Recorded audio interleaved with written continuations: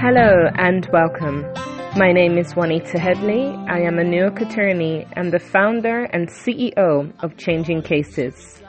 You are listening to a set of podcasts, a series dealing with the issues of human trafficking, child abuse, and of course, can you keep a secret? Knowing how to respond to the question, Can you keep a secret? No, keep a secret. Can you? over the following weeks and months, I'm going to take a look at some hard-hitting topics with a view to educate, empower, and inspire you to change the way that you think, act, and respond to better safeguard the children in your world. Stay tuned until the end of this show, where I'll be sharing not only how you can get a copy of my new book, but I'll also inform you of some upcoming live Zoom trainings and how you can contact me to have your questions featured in a future episode of this show. Together we can be stronger, so we can talk about it. Yeah, we can talk about it, yeah. So we can talk about it, yeah, let's talk about it, yeah. Let's talk. Today's topic, we're going to be discussing the case of the death of a 15-year-old girl called Briana, whose life was stolen from her by her boyfriend. Now, I was watching a documentary quite recently, and having watched the documentary and found an article online with regards to the same case, I thought it'd be appropriate to discuss it. So just to give you some context as to exactly what happened, according to the documentary, Briana is the daughter of a Hispanic couple who are living in the United States. The area they live in, it is a very unsafe neighborhood. It is gang-ridden, and it is incredibly impoverished, to put it as politely as possible. And as a result of that, Briana's mother wants to ensure that her daughter stays out of trouble, does not end up in a gang, and does not end up pregnant. In fact, Briana's mother gave birth to her when she was around 17 years of age. And for that reason, she wants to ensure that she enables her daughter to pursue an education. Briana shares in the documentary, her mother that is, Briana's mother shares in the documentary that she ran away from home at 16, ended up getting pregnant with her boyfriend, who I believe is now her husband. And as a result of that, she ended up having a young child to take care of. And then a number of years later, she has a son.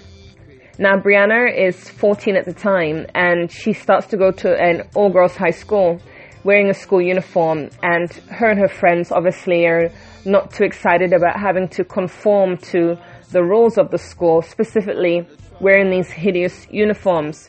Now, Briana does not have a Facebook account. However, her mother had an old Facebook account, and so Briana would actually use her mother's Facebook account to talk to people. On one occasion, somebody started messaging Briana through her mother's Facebook account. The person said, "Who is this?" And she responded and said who she was. She said, "Do I know you?" And he said, "I don't know you. What school do you go to?" And the conversation went along in this vein. He eventually asked her for a photograph, which she sent to him. Non-sexualized photograph that he sent, but she sent one nonetheless. And he said, "She's very beautiful." Her response, "I'm sure you say this to all the girls." They speak back and forth, and over some time, they develop a romantic relationship. Briana comes to school and shares with her friends how she has a boyfriend when they overhear her telephone conversation. They said, "Where did you meet?" She says, "On the internet." And she confides in them she's never met him in real life, and she's afraid that by not meeting him, he could lose interest.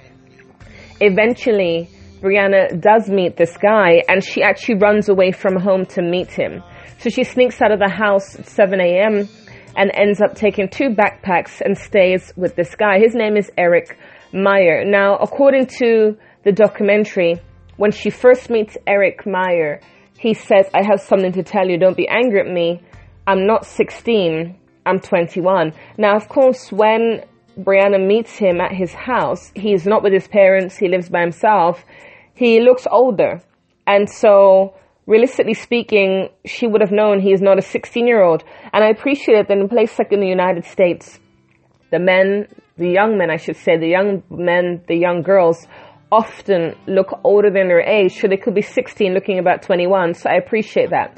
But the fact is, how many 16-year-olds have their own place? And he wasn't staying particularly far from her, The point I'm trying to make is, yes, we know that some 16-year-olds may have their own place when they're incredibly wealthy, but the type of setup of the house, it wasn't like that. So realistically speaking, any young person would sort of have questions as to, who's paying for this place?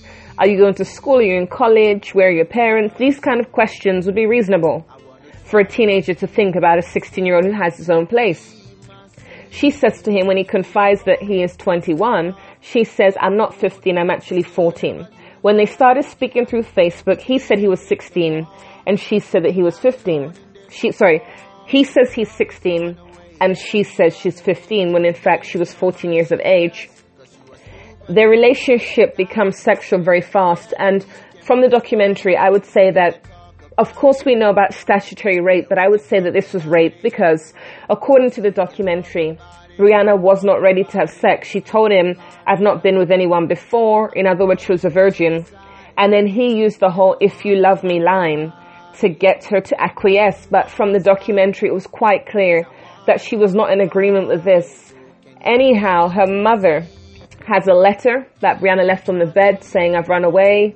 Don't look for me. The mother is incredibly upset by this, very emotional, and tells the police to do nothing. Why? Because the mother, in her mind, foolishly shows this runaway letter, and the police think she's a runaway, it's a Friday, there's nothing we can do about it, she's not a missing person. The mother does her own digging and finds her old Facebook account is open on Briana's laptop. She manages to go through her daughter's messages and she comes across Eric Meyer's message. There were no photographs identifying him per se, but there was a picture of him killing a fly, a video in fact, of him killing a fly, and that video was of him killing the fly on a window. So she took a good look at this video, did her detective work to try to work out where this could be.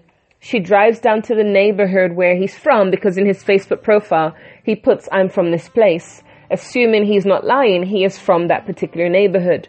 Her and her husband drive around and they look around the various streets to see if they can identify the houses in the video. After some time, the mother identifies the house. They wait outside in the vehicle for quite some time and they see Briana closing the window, closing the curtain. The mother then rings the police. Her daughter is brought in.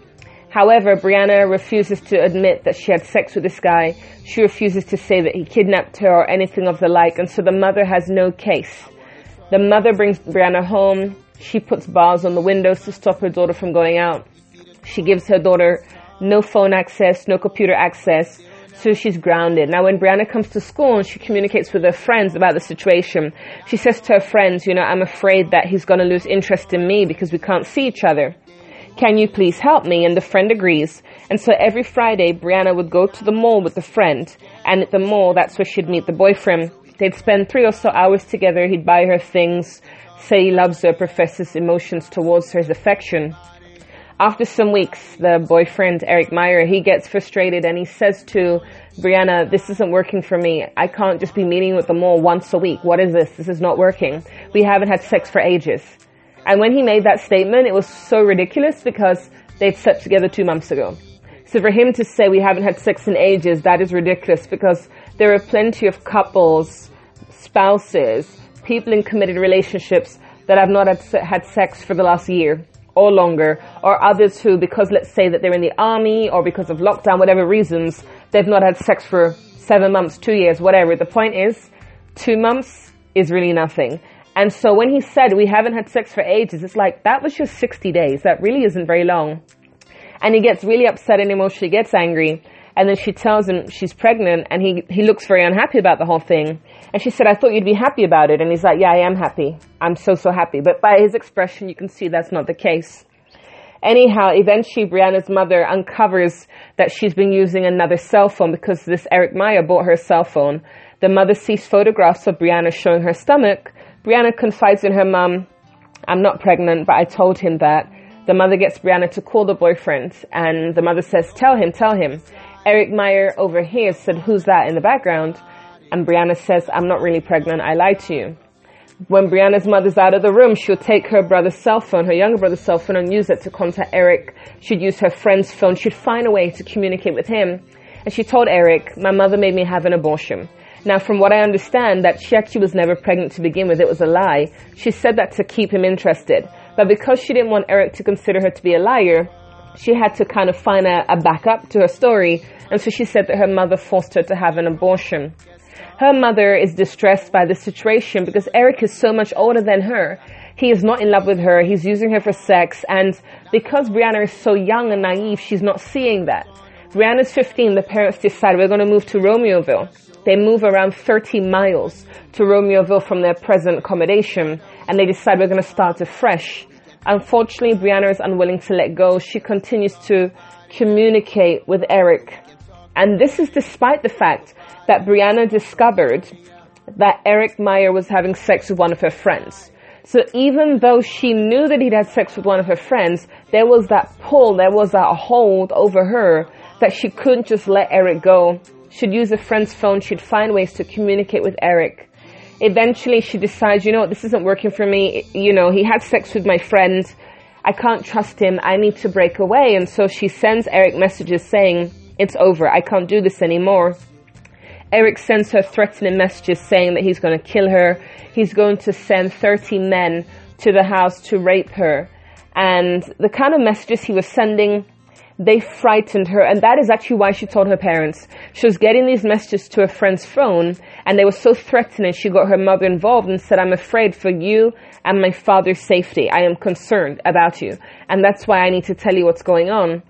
The mother is, of course, very distressed about this. They tried to get a restraining order out against Eric Meyer, but unfortunately, Eric Meyer was never served. Now, service of process means Eric Meyer needs to get these papers in his hand, not through the door, not to a family member, through his lawyer, through him directly. And so the fact is, they've tried process serving 3 times, or process serving 3 times, to no avail. The mother is very angry about the whole thing.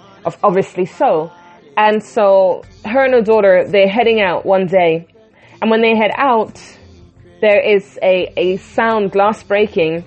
And Eric Meyer was stood with a gun. He had just shot Briana in the head, and he also shot her mother. He shot her mother in the neck. Unfortunately, a number of days later, Briana died. Her mother survived the incident, and Eric Meyer was given 133 years in prison. Now, the thing about this, 122 years, sorry.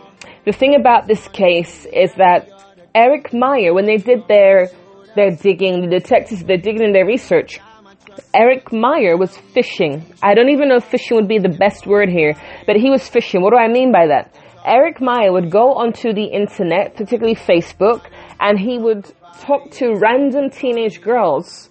Who is this? Do I know you? What school do you go to? In other words, he was fishing for teenage girls to have sex with. So when Briana originally started talking to him and he said that she was beautiful, and she said, I'm sure you said that to all the other girls, and he denied that. Well, in fact, that is true, because Eric Meyer was talking to other teenage girls in the very same way in which he has done with Briana. It makes me think about myself, and even just us in general, and I say myself because I've had occasions where people message me on social media, let's say Facebook, and I don't know who they are. I've had people message me on WhatsApp and I don't know who they are. And after watching this documentary, it made me think, this person is probably fishing. And I was reading something recently, and it's about how there's guys who sometimes will text you, and when they text you, they will text you wrong number. In other words, they will put, let's say the number is 454-123-456. That's the number of one of their friends, but what they will do, they'll put 454-124-456. In other words, there are some men, and maybe women, who will actually incorrectly type a number and just start messaging random people. And so for me, after watching this documentary, I was like, that's interesting. Because I have had people, even within the last 72 hours, message me. I had somebody message me and say hi. And I said, hi. And then they said, who is this? And I said, you've messaged me. Or another time I had somebody message me and say hi, or something along the lines, some kind of hello. And I said, hi, I don't know who this is. And then I said, if you don't tell me who you are, I will block you. And they left me a voice message, which I couldn't understand. I had to send it to a friend for translation. And then the friend explained what the person said in English to me in English. And I was like, I don't know who this person is. And then in the end, I blocked them. Because whatever they were saying to me, I didn't know. When I said, who is this? They actually didn't tell me who it is. So for me personally, like sometimes I message people, and when I communicate with them, they may ask me something and I don't want to say whatever they're asking me. So I will avoid the question. And on occasion, I've been blocked innocently, meaning I'm not a fraudster or anything. I'm a person who has their number for a legitimate reason. I got it from a legitimate source. But they immediately block. And it's like, wow, you've not even given me a chance to explain. Someone did that recently. In fact, I was at a funeral. I met somebody personally. I spoke to them and shared my passion for their country. They gave me their number. I messaged them and they blocked me, which was kind of weird because I met you. You gave me your number and you blocked me. You know, I said my name. They didn't know who I was, even though we've met in person. But they did not give me the opportunity to explain myself, because when I explained, I'd already been blocked. And so for myself, I don't like to go down that immediate block route. But the thing is, to me, I have so much tolerance and so much patience. And so you've messaged me. I don't know who you are. You're saying, who is this? Straight away, it's like the alarm bells, the antenna is going off. And so, like I said, from watching a documentary and from learning about people who just randomly text people, that's put me more on high alert. So if someone is going to message me, hi, who is this? I'm not going to block them instantly, but I would still want them to at least tell me who they are. And that's what I found interesting in my experience. These people never lied to me and said, it's Tom, it's Harry, it's Leroy, it's Smith. They've never done that, which for me would be a lot more successful. If you lied to me, gave me a fake name, I would communicate with you to a certain point. But when you do the, I don't know who this is, I've had people message me, hi, who's this? I'm like, you've messaged me. They're like, oh, I'm not sure. I got this number from somebody. Who are you? And all of that makes no sense. If you got my number from somebody, then you would know who I am. Oh, I found your name, your number on the floor. I just get some ridiculous communications from people. But the difference between myself and Briana is that I'm not going to entertain it. In fact, I know of a young girl, and I happened to see her cell phone. I was using her phone, and I went through her messages. She was under the age of 16, and so out of concern for her, because of her nature, character, personality, I went through her messages. I would definitely say that I wouldn't encourage going through somebody's messages, meaning a child's messages. I believe there's an approach to doing that, but I was very discreet about it, and so she never found out. But the point is, when I read her messages, there were strange people talking to her. She didn't know who they were. I didn't say anything to her because there's a way of doing that, but I was concerned. And so for me, when it comes to parenting, I'm not a parent, but I believe that it's important to have an open relationship. That the challenge is, let's say, for example, you have a child, let's say a girl, and she has a boyfriend, and you do not approve of the boyfriend, but you know about him. Now, your daughter will be cutting school, she'll be leaving school early, getting out of the house early to go and have sex with this boy. Now, for you to be able to have control of the situation, telling her she cannot see him will not solve it. If you put her on lockdown and put bars on the window, then all you're doing is pushing her into running away. You don't want to do that, because she could run away, end up severely hurt. What I think would be much more suitable or appropriate is for you to, and this may sound ridiculous, but hear me out, for you to engage in your daughter's life with this guy. When I say engage, I don't mean condone premarital sex. I wholly disagree with that. I mean, if she has a boyfriend, invite him to the house. Make sure that whenever they're there, they're not in the bedroom at any point, that you're always around so they can be in the kitchen, in the living room. The point is, you're going to be around. It's not like you're going to sit in the living room, but the door will be open and you'll come in and out every so often, or they're going to be out on the porch, in the garden, depending on the weather. The point I'm trying to make is, for you to be able to control the situation, isn't it a lot better that you're in your child's life? I understand that they may still go off and have sex on a weekend, or early before school starts, or after school finishes. I get that, but the point is, at least you're going to have more of an open relationship with your child by being with this couple, so to speak.